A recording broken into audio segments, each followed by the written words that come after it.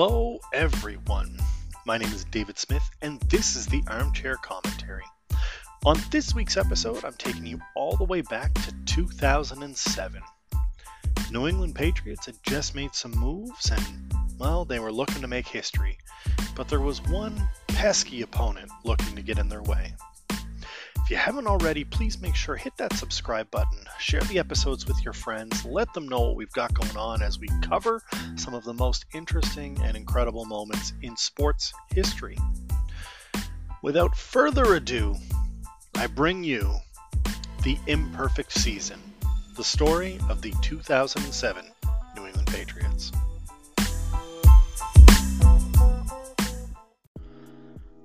In sports, there's nothing quite like perfection. In baseball, there have been 23 perfect games in the history of the sport, about 118 years. In hockey, you could argue that a shutout is a perfect game.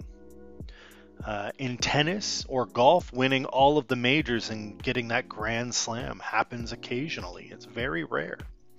And in basketball, we almost had a team win every game. The 15-16 Golden State Warriors only lost 9 out of 82. In football, however, perfection has only happened once.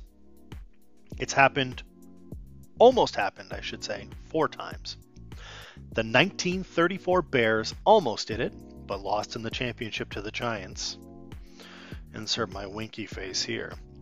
They did it again in 1942, this time losing to Washington. The third team to do it is the only team that went all the way, and that's the 72 Dolphins. Of course, they are the one perfect team. And the last team, the team that I'm going to be talking about today, is the 2007 New England Patriots. Now, before I go on to talk about the 07 Patriots, I think it's important to note that the Dolphins are perfection. They went completely undefeated. This should never be taken away from them. I don't think anyone will. I understand it was a different era, fewer games, etc., etc. And everybody's going to talk about it. It was different. It doesn't matter. It's not the same. But they are perfection, and they will stand as perfection in my eyes. With that, let's get to the 07 Patriots.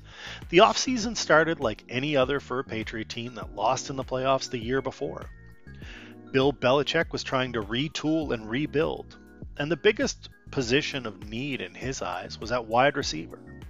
Sounds familiar because it is. So he made a few signings like Dante Stallworth.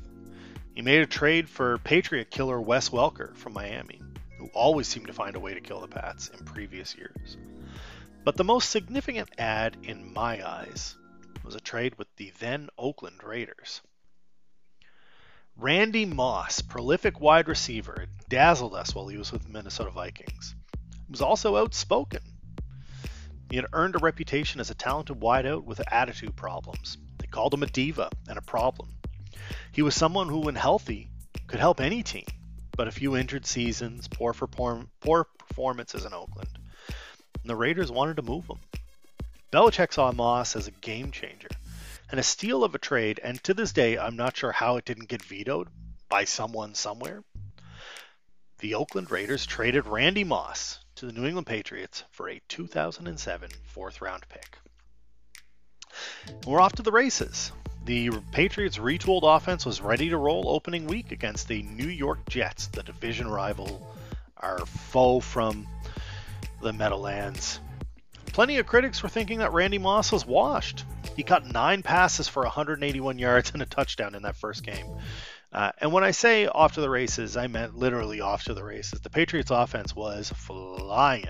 They scored 38 points in each of their first 3 games, 34 the next 2, followed by 48, 49, and 52 points. This team was on a roll till they finally faced the toughest test of the season to date, the team that eliminated them from the playoffs the year before. I'm talking, of course, about the Indianapolis Colts. The Colts gave the Patriots fits, and this was a classic Peyton Manning-Tom Brady matchup. The Colts were leading this game at halftime, and it wasn't a typical Patriot game this season. The points weren't coming. The defense was putting on a show, and Manning had scored early in the fourth quarter, gave the Colts a lead. But this Patriot team was different. 2 separate touchdown drives, and then a strip sack fumble to close out the game. It's a test the Patriots survived, but barely. Heading into the bye week, the Pats were 9-0. And there were occasional mentions of the 72 Dolphins. Anytime a team is slightly undefeated, and I mean like, halfway through the season, someone brings it up. Could they go all the way? And they look at the schedule, and 9 games in is not the time to be talking about it, but of course the media is going to media. They came out of the bye to face their bitter division rival, the Buffalo Bills, and they put up 56 points in that game. Should also mention that the defense has been incredible to this point. Through the 10 games, they had allowed 20 points or less only 3 times. Needless to say, this was a complete football team. Now, the second test of the 2007 season was maybe a little more unexpected. The Philadelphia Eagles were rolling into Foxborough, and honestly, Brian Westbrook aside, they weren't exactly inspiring fear into their opponents. But on this day, they would give the Patriots a run. After going up 24-21 at the half, the Eagles pulled ahead in the third quarter. Was this the moment that the Patriots would lose out? In the fourth quarter, the Patriots scored another touchdown, managed to intercept Jay Feely twice. Test number 2 passed. Test number 3 came much quicker than test number 2. In came the Baltimore Ravens. Now, this Ravens team wasn't built on offense. Most Ravens teams aren't. This was a defense-first team. And Ed Reed wanted nothing more than to beat Tom Brady, as he always did. And they almost did this time. Once again, the Patriots found themselves down in the fourth and were in need of another Tom Brady comeback. And once again, it happened. A 27-24 victory, one step closer to a perfect regular season. Now, of course, no one cares about a perfect regular season. It's historic, but losing in the regular season not losing in the regular season, I should say, and then losing it all in the first or second round would seem kind of brutal. Patriots managed to win their next 3 games without too much concern. They beat the Steelers, the Dolphins, and the Bills. They were closing out the regular season against the New York Giants, a Giants team that was unsure if they were going to make the playoffs. This game was a back-and-forth game that ended with a 38-35 final. No one expected the Giants to go on a run, but the Patriots had finished off the regular season having never lost a game. 16-0. The postseason arrives with a bye for the Patriots during wildcard weekend. Their first opponent was the Jacksonville Jaguars and stud running back Maurice Jones-Drew, MJD. And this wasn't particularly close. The Patriots were just a better team than David Garrard-led Jags, and the final here was 31-20. They were one step closer to the ultimate goal. Next up for the currently undefeated juggernaut was the Philip Rivers-led San Diego Chargers. Now, this game was not a masterpiece by Tom Brady by any stretch. 3 picks, and the offensive firepower wasn't there. Luckily for the Patriots, they had Lawrence Maroney, and a stalwart defense at that. The defense held the Chargers to 4 field goals. Maroney was the replacement, of course, for Corey Dillon, Patriot legend, and truly felt like a massive addition on this day in particular. He ran for 122 yards and a touchdown, and that was it. 18 straight victories. Now, a bit of context here, the 2007 Patriots were in a record-breaking offense. They broke long-standing records, and they were the envy and fear and also hated by the league. The Giants, on the other hand, came into the season with incredibly low expectations. They had faltered badly to end 2006, losing 7 of their last 9 games. After making the playoffs as a wildcard team, they finished their regular season with a 10-6 record. They had to win out to even make it. It was an incredibly tough road ahead for them. Their playoffs started by dispatching the Buccaneers without much trouble, but their first real test of the playoffs came soon after. It was the division rival, Dallas Cowboys. Now, they welcomed them into Texas for a little old-fashioned playoff football. It's the first time the Giants had made the divisional round since 2000. And this Tony Romo-led Cowboys team was stacked. Terrell Owens was back after missing the 2 regular season games. Dallas had won both of those regular season meetings. And this game should have been a walk. But sometimes the football gods smile on one team more than the other. With a few minutes left in the game, the Cowboys had an opportunity to win.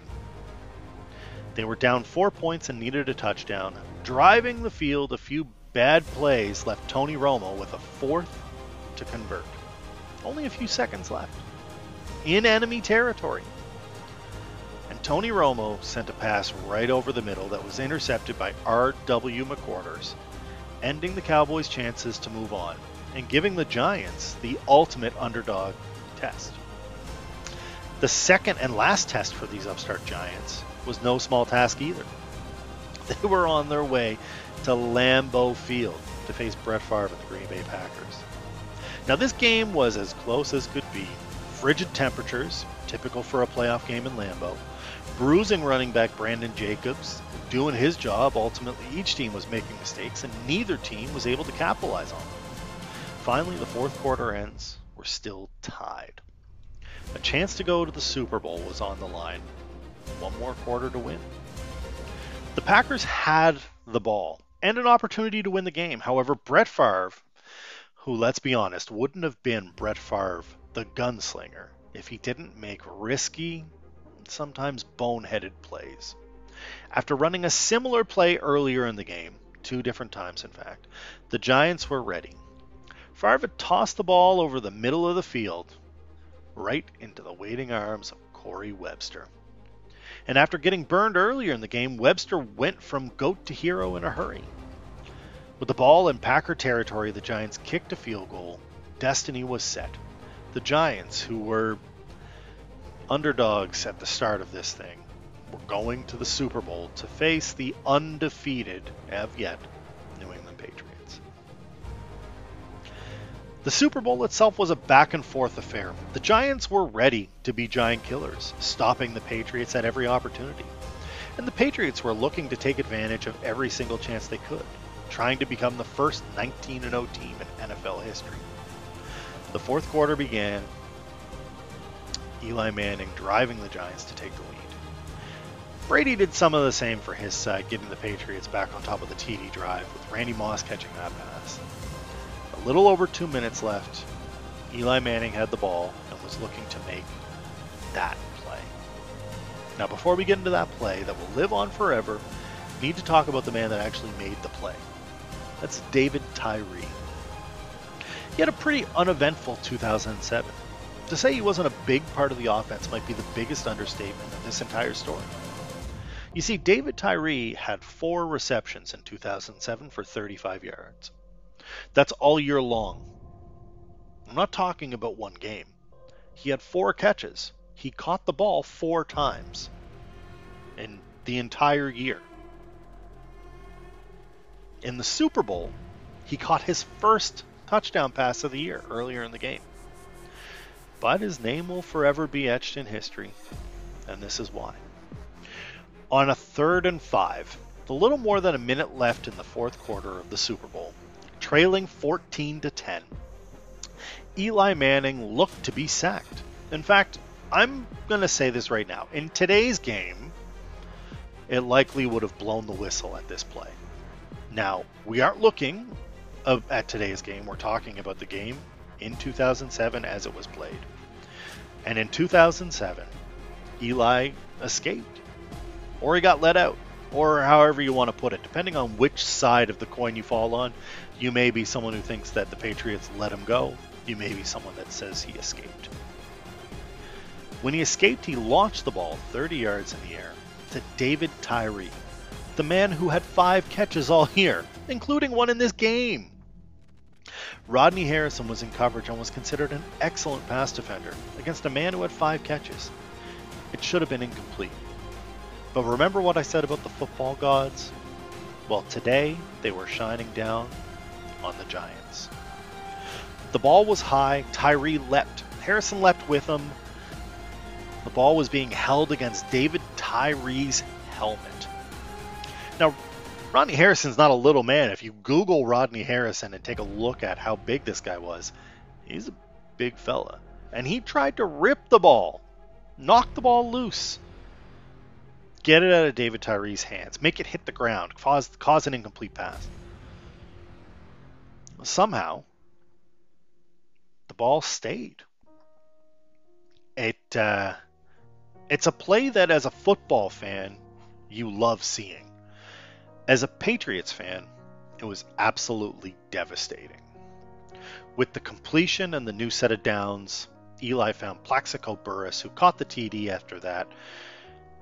Brady couldn't muster a comeback. The season was over.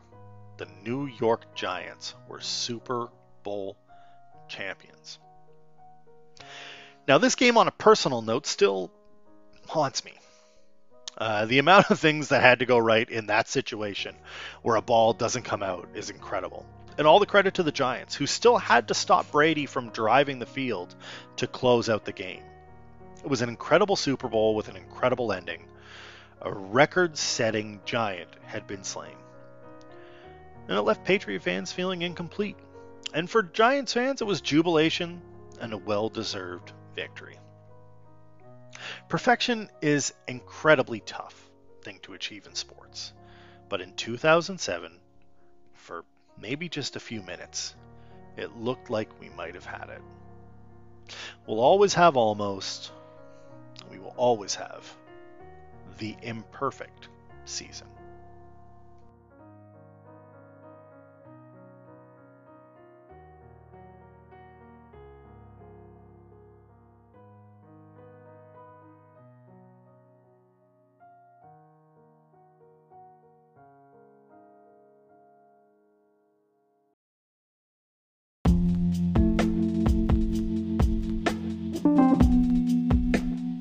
And that does it for this week's episode of the Armchair Commentary. I'd like to thank you for stopping by and taking some time out of the day to listen to this episode.